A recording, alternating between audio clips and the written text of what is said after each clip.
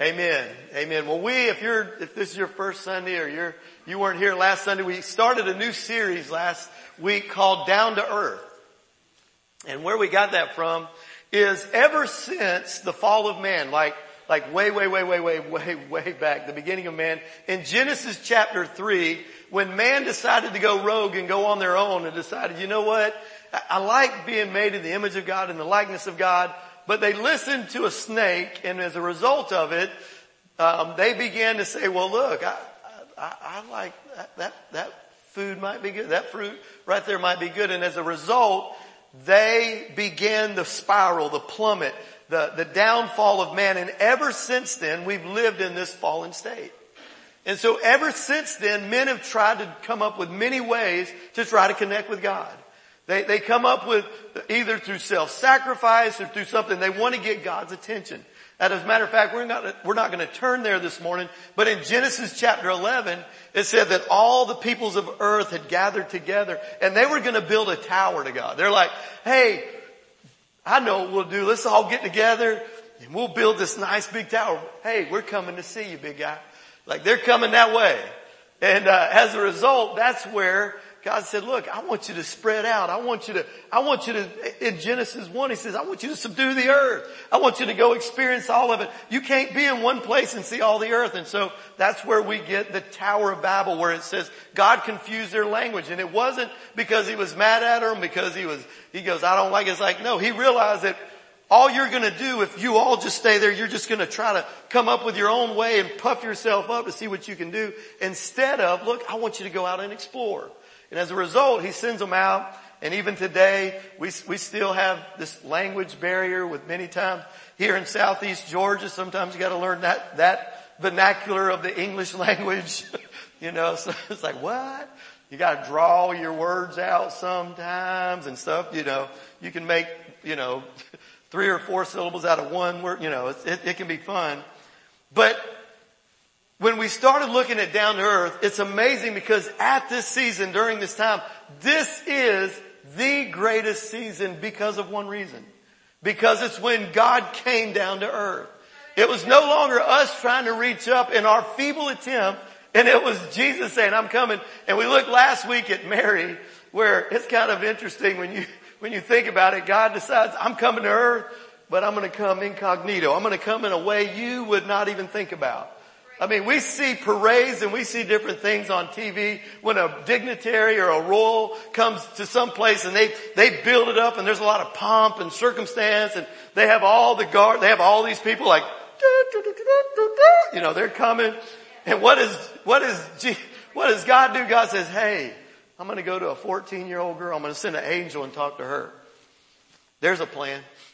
Let's talk to a 14-year-old girl named Mary. And I'm going to let her know. And then she's betrothed to her husband Joseph. And we see this in different gospels. But in John chapter 1 verse 14, this is really the most condensed version of the Christmas story. Now I know, and I've had people say to me, Mark, that's not really the Christmas story. I said, oh yeah, it is. It just doesn't give you all the names. If you like Cliff Notes, if you like to break it down to its simplest form, this is it right here. John 1:14, it says, the Word became flesh and made his dwelling among us. We have seen his glory, the glory of the one and only Son, who came from the Father, full of grace and truth. This is the gospel message right here in one verse.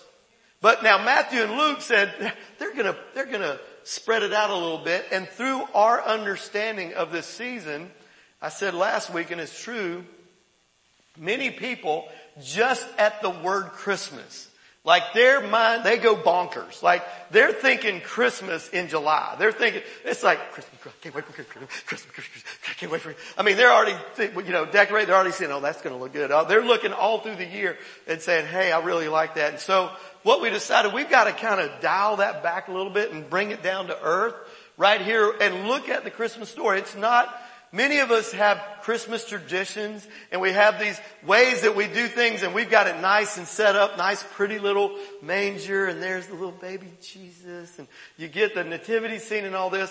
But when you really break it down and look at it, it's not nearly as simple and nice as it seems. Like I said, with Mary, bringing Jesus into a stable instead of a nice suite. It's like, look, you think about it, there are people that are in the inn right next to them, and they're living the life. They don't even know that the Savior of the world has just come into the world in the manger next door. And so when God does this, it's an amazing thing. This morning, we're going to have a little fun and look at this group of people called the Magi. The Magi. And so many of you go, what's a Magi? I'm glad you asked, because if you look in Scripture, this is what it actually says. And this wasn't it's a Greek word, but it was put into the Chaldeans. It was given by the Babylonians, the Chaldeans, Medes, the Persians, and others. This is what they were. They were wise men, teachers, priests, physicians, astrologers, seers, interpreters of dreams, augurs, soothsayers, sorcerers. It was all rolled up into one word called the Magi. Magos is what the Greek word for that is. And so when we look at this, they only show up in Scripture one time. One time. They show up. Now the word shows up twice in Acts, but this group that we're talking about. And so for our purpose, when you look at, they were looking at a star, and we see it represented a caste of wise men specializing in astronomy, astrology, and natural sciences. They were looking at the world around them, and they had an understanding that most people didn't have. And as we go through this, we're going to see some of the great things that they were actually able to do. How that happened. It was, when you look at it, it was a miracle of how God led them and what God actually did. Now tonight at 6:00, we're going to look at the two separate Gospels, Matthew and Luke, who record all the things that took place. And we're going to go into a little deeper kind of unpacking of this. But for this morning, I just want to look at four things that we can learn. Four simple things we can learn from the Magi. These astrologers, these people that were looking and studying and saying, what's going on? Where are we going? Where are we at in history? And so the first time we see it in Matthew, if you got your Bibles, you can open them there to Matthew chapter 2, verse 1 and 2. If you got your Bible app on your phone, go ahead and break that out too. We welcome that. Just don't be on Facebook or Twitter or anything like that, unless you're tweeting about what you just heard. It's good. Think of it this way. This is where it is in the second chapter of Matthew, verse 1. After Jesus was born in Bethlehem in Judea, during the time of King Herod, Magi from the east came to Jerusalem and asked. They had a question. Where is the one who has been born King of the Jews? We saw his star when it rose and have come to worship him. Now, here's this group of astronomers, astrologers that have come. They've been looking, and they saw something that other people didn't see, because most of the time, most of us, our eyes are always pointed down instead of up. Matter of fact, we get circumstances that come in our life, and we always look at them. We look at them. We look at them. And the Bible says, look up. Your redemption draws nigh. Sometimes you just need to look up like they did. They kept their gaze up, looking, trying to understand what was going on, what the times they were living in. And as a result, the first thing that we can definitely see right out of the gates is, number one, the Magi sought Jesus. But the only problem with that was they didn't know his name was Jesus. They knew he was the son of, they didn't know his name was Jesus, but what they did know, they knew he was going to be the King of the Jews. And we're going to see in a moment how they actually knew that. Who were these strangers who lived about 800 or 900 miles away from there? And by the way, they didn't have the transportation we have today, because that would be a long trek to go 800 or 900 miles. But they were seeking after him.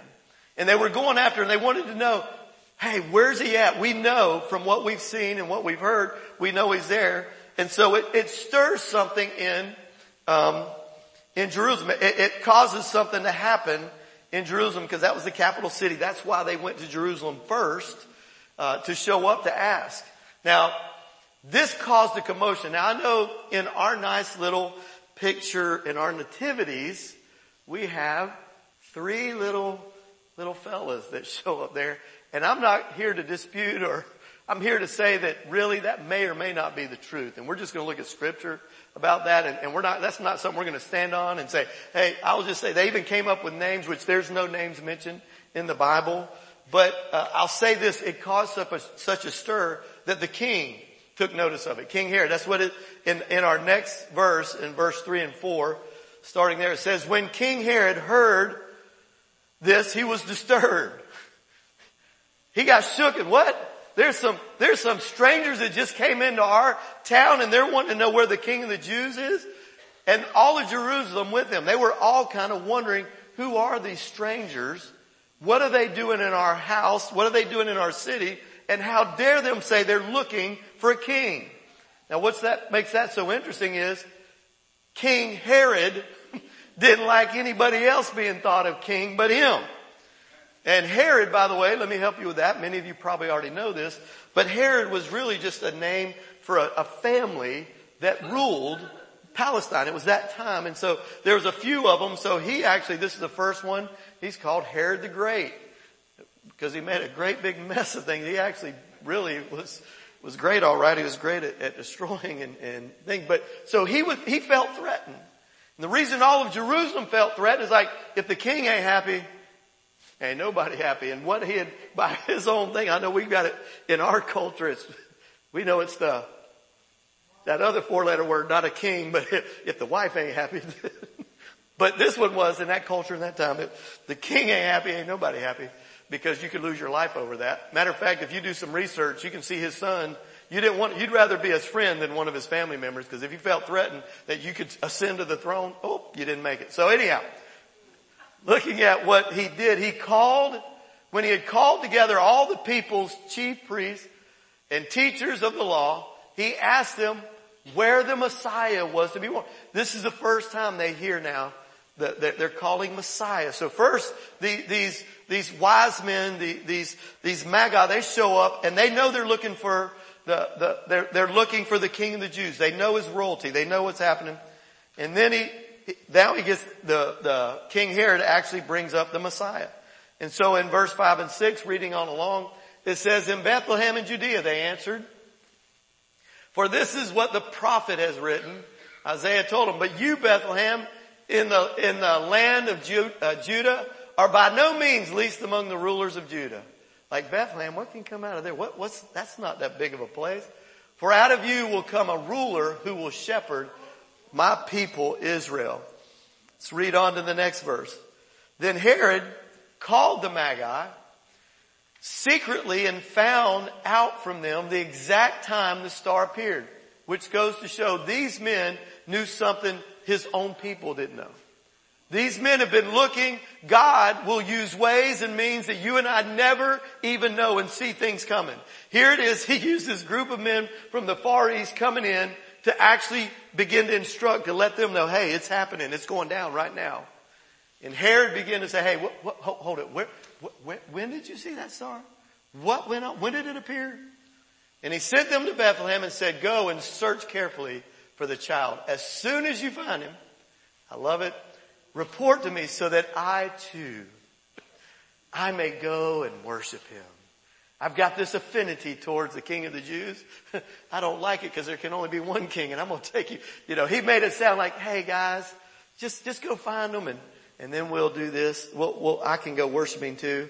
And then in verse 9 and 10, he goes on to say, after they had heard the king, they went on their way, and the star they had seen when it rose went ahead of them until it stopped over the place where the child was. When they saw the star, they were overjoyed. Now can you think for a second, just for a moment, think about this.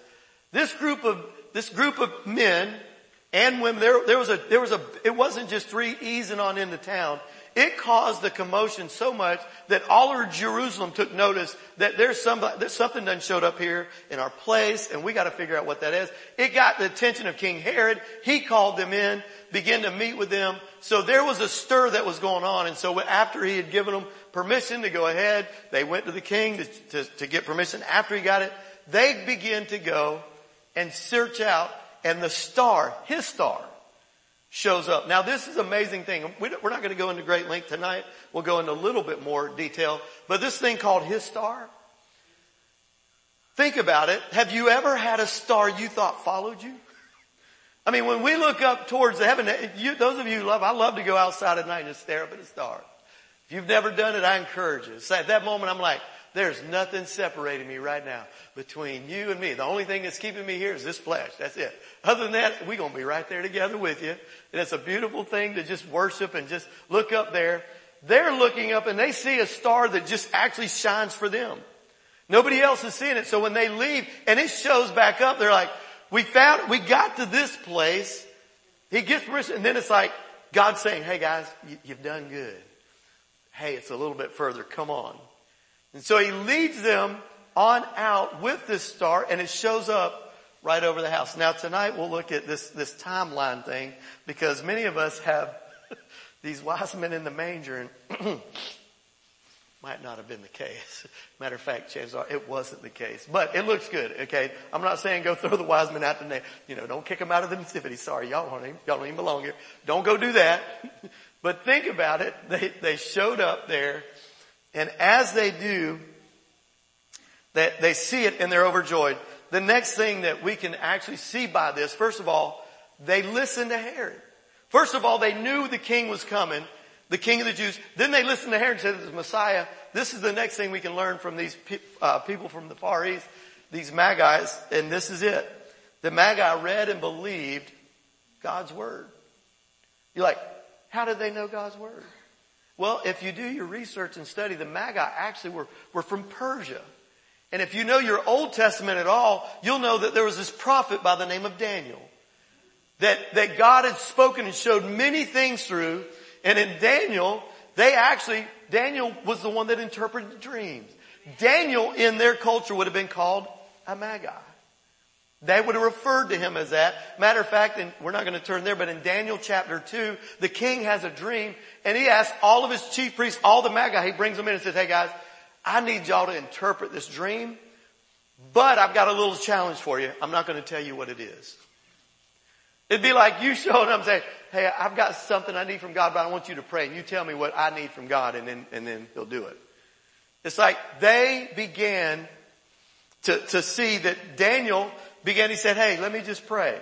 Let me take the night and pray. God showed him exactly what the dream was, showed him what it represented, and as a result, this was part of his these were the ones going, man, that guy. So they knew from reading Daniel's prophecies, from reading in Daniel, there were two of them. In Daniel chapter 9, he actually gives a timeline of what was going to take place. And then again, Balaam, in Numbers 24:17, he gave a timeline. So they actually read about the king of the Jews showing up, and they had an understanding of a timeline that the Jewish people didn't. And so they not only read it, but they were so committed that they set out on an 800 or 900 mile journey to go find him, and not knowing where they were going to go. Let me say one of the things that we battle sometimes. Many of us are afraid to leave our house. We're like, I don't know what'll happen.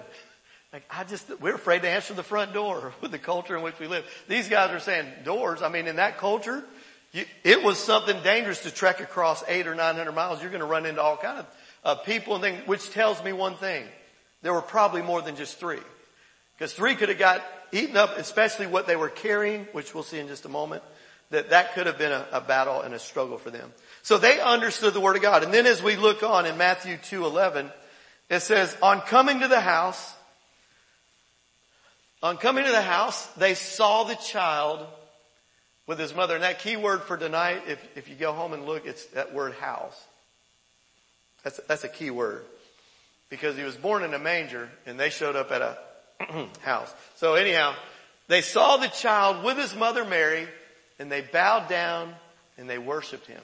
This group of men, they weren't raised in that culture. They weren't raised with that understanding. They weren't Jews. They showed up here and they began to bow down and worship him, understanding the king has showed up. Then they opened their treasures and presented him with gifts of gold, frankincense, and myrrh. AKA 3 wise men, because there's only 3 gifts. There's only 3, so we've got them each carrying a little box. Here you go. God bless you. God bless. Let me ask you something in here. How many have ever been lavished upon gifts? Especially when you were younger. How many parents in here, your kids had so much in their toy box, you'd have to start giving stuff away. Like, we have been overwhelmed by grandparents, by others. They have blessed our children beyond belief, and we are starting to find we've got to give other people, we got to get some of this out. Let me say that the same thing, they didn't show up with one box and like, here's a little token of our love for you. It said they opened their treasures to them. They lavished their love. And that's one thing we can say is the Magi worshiped Jesus with their words, but also with their wealth. The Magi worshiped him with their words, worshiped Jesus with their words, but also with their wealth. Finally, the fourth thing we can learn from them real quickly, Matthew 2:12 goes on to say this, and having been warned in a dream. Now remember, here's this group of men. They showed up. Herod made King Herod like, hey, tell us where he is so we want to go worship. I want to go worship him personally. I've got a gift for him as well. It might be steel, but it's not going to be gold. And it's in a sharp point. No, I'm only kidding. He did go after him. And having been warned in a dream not to go back to Herod, they returned to their country by another route. What could we learn from that? Real simple this. These men, they put their faith and trust. They were willing to say, we're not going to allow things. We're going to obey God rather than men. The Magi said, I'm going to obey God. They had a dream and they said, you know what? We came into another king's territory, but we were told by God, and there again, they were told by the king of kings, told by his father, hey, don't go that way. It's not that time. Don't do that. It won't be good for him or you. So they didn't, and they obeyed God rather than the King Herod. So what does that mean for us? Real simply, 4 things, the same thing. We should, number 1, all of us should continue to seek Jesus. Let me say to you, during this season more of all, look, I know Christmas has got commercialized. Let's go ahead and say it. Everybody can say amen to that. It's got commercialized. It got hijacked. And some of us are like, I don't care. Bring on the more commercial. I love it. I want it. Come on. I'll say this, that we still have to seek the reason for the season. Like he is the reason. There's no other reason. Without Christ, there is not a Christmas. And he is the king that's come down to earth. And so this is what Jesus himself said in Matthew 6:33. It says that seek first his kingdom and his righteousness, and all these things, all the things we hope for and wish for, all the things we use a little jolly red man with a beard to get, all these things will be added to you if you first seek his kingdom. And so our number 1 thing is to seek Jesus. And by the way, let me say this, the beautiful thing about that, just like the wise men, if they just had to search out on their own, going and looking for Jesus, God led them by a star to where he was.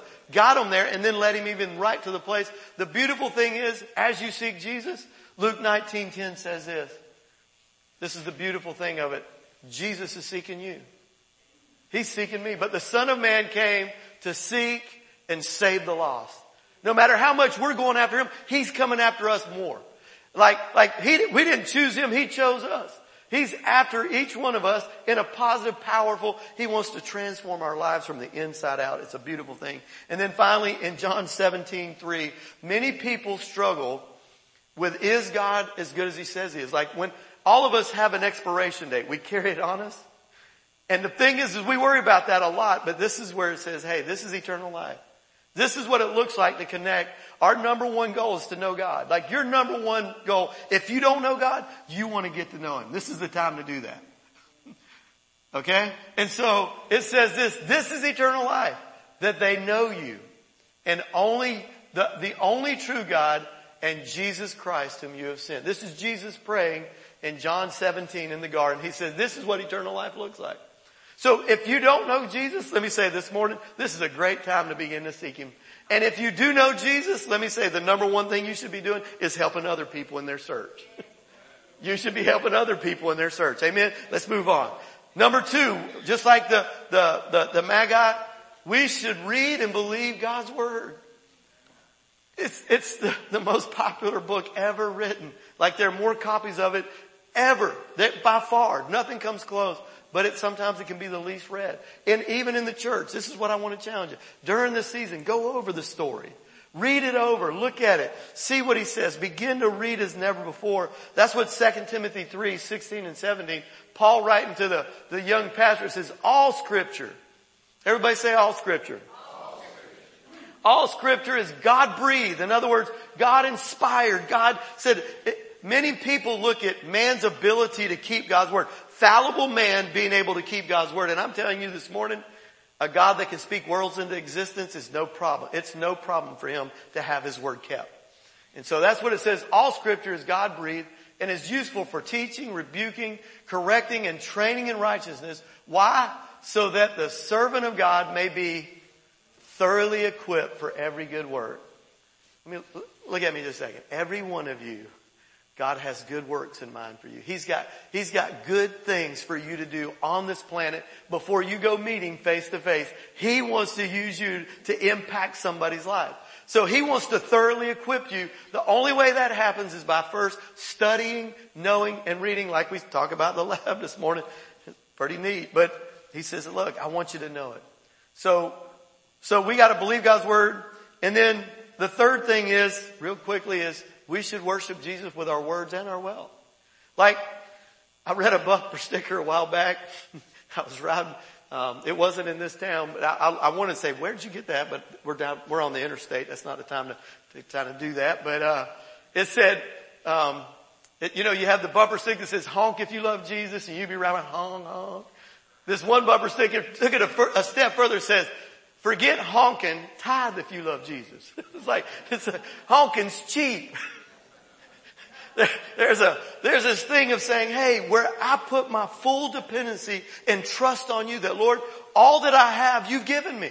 I don't own anything. I'm a steward of what you've given me. And Lord, I'm going to use that to honor you and bless you in so that other people are going to come to know you as their Lord and Savior. When we get to heaven, I promise you, there's going to be few things that are counted. And one of those are going to do, what did we do eternally for him? And that's one of the ways, with our words and with our wealth. It's not either or, it's both. And then finally, let's see here. The word says this in Revelation 5, 11, 12, talking about words. There's this scene in heaven happening, and they were just saying, who can open the scroll? Who's going to be worthy to open the scrolls? And it says, then I looked and I heard the voice of many angels. Now this is what's beautiful. It'll get you excited when you start thinking. If you'll take a little minute just to let it kind of stir up in you. Many angels. And then it goes on, numbering thousands upon thousands. No, not thousands upon thousands. Oh, no.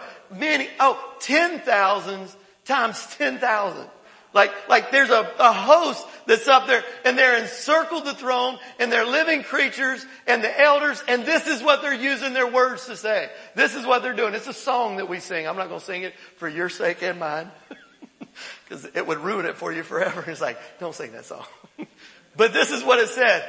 In a loud voice they were saying, worthy is the Lamb who was slain to receive power and wealth and wisdom and strength and honor and glory and praise forever and ever. This is what this is about. Lord, you're worthy. Lord, there's nobody on this planet that can come close to you. On our best day, on our highest thought, it's so far beneath what he can do and who he is. But he chooses to use us. And so we want to honor him with our words. It goes on to say in Proverbs, with our wealth. Proverbs 3, 9 and 10. The wealthiest man that ever lived. And the wisest man, Solomon, he said this, honor the Lord with your wealth, with the first fruits of all your crops. Why first fruits? Because it's easy to give what's left over. That doesn't take anything. Oh, I got a little extra. I used to be, can I share my sin? I used to tip God all the time. I went to church all my life, but I would show up in church. I got a little extra. There you go, God. Love you. It takes very little faith or no faith at all to give what you got left over. But when you say, Lord, I trust you so much that I'm going to give you the first tenth of what I have, believing that you're going to bless the whole part, that's where you walk into different relationship like I trust you. And this is what he says. Then your barns will be filled to overflowing and your vats will brim over with new wine. It's a newness that comes with that. And I encourage you, if you're not there, that's not to put guilt or put fear or shame on anybody. That's something to say, hey, just like seeking Jesus, that's something to seek for. Lord, help me with that. Help me with that. And finally, the fourth thing is, and we know it well, we should obey God rather than man. There are times, how many here would be honest, where you've been at a place somewhere, someplace, and God spoke to you to do something, but you looked at your surroundings and you began to figure out why you shouldn't do that. Like, I don't want to look stupid. I don't want to, he gives you a word to share with somebody, or he asks you to do something and you're like, that's for the past. That's for somebody else, not me. And I'm telling you this morning, God wants to use every one of us, period.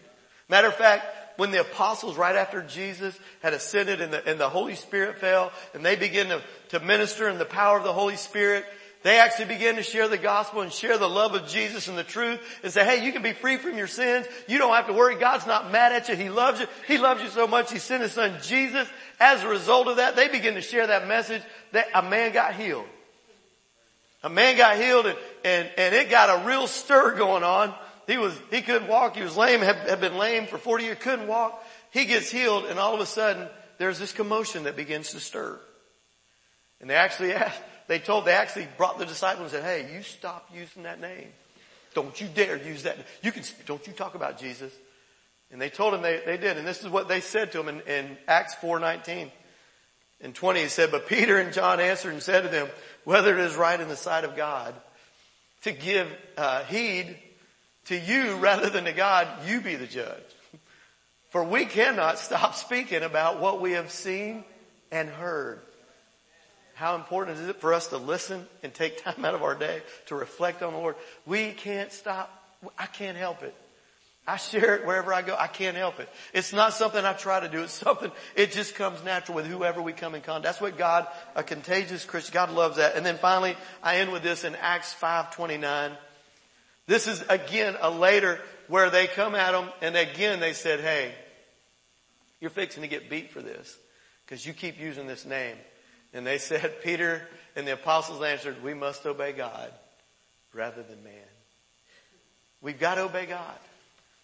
My challenge to us this morning is simply this. One, are you seeking him with everything? I know all of us, including myself, there are areas of my life where I'd love to think, man, what I think in my heart and mind and what truth is, I'm like, Lord, I try to give you every moment, every time.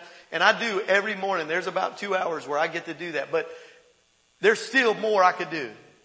There's more. Can everybody agree that there's more I could do? There's more I could give. There's more I could do. Okay, that's the thing. And then the whole thing of obeying the Word of God. Like, Lord, I need to spend more time intentionally. Lord, speak to me in this. And then the worship with my words and my wealth. Lord, I honor you. And I do that constantly through the day. Anytime a challenge comes at me, whether it's something I did or didn't do or should have done, Lord, thank you. Lord, give me wisdom, give me strength, continually crying out to him. And then also, I gotta obey God. I can't help it. If I perish, I perish. Like Esther.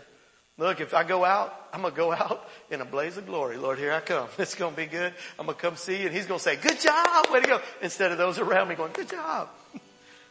And so I'm just saying to you, as I close this morning, I do have a challenge. And this is where our legacy offering comes in. You don't realize how many lives you've touched this past year just by this extra saying, hey, it's a sacrifice. I know that. I know right here in this room, everybody has needs. We all have financial needs. All of us have issues. We all have things. But I'm going to challenge you this morning that as we take up this, and by the way, it doesn't just happen. I know we've been doing this, sharing this for a couple of weeks, and maybe this is the first time you showed up here or have seen this. Look, you can give throughout the month of December. But this is our best way of helping people that otherwise we'd never be able to. Locally, nationally, and internationally. Like if we don't do something, and by the way, let me say this, we've done some incredible, y'all, you'll see in the next few weeks, in January, you'll see some of the numbers of how people have been blessed by you. Not by me, by you, the church. And we've done some wonderful things, but how many know we can do more? There are more people, there are more souls, there are more people that need to experience the love, the truth, the grace, and the financial blessings of God. And so I want to challenge you. This is where I want to pray. And if you need an envelope, you can raise your hand. The men will see you get there. It's a legacy offering. Or you can give online. Or there again, you can do this at a later time. I'm just challenging you during this season. Think about what you can do to make a difference. This is all going towards helping people, doing more than what we're doing right now. It's a thing where Jesus gets to bless. And you get to do it. This helps us leap forward. When you see somebody hurting and you say, well, I'd like to do that, but.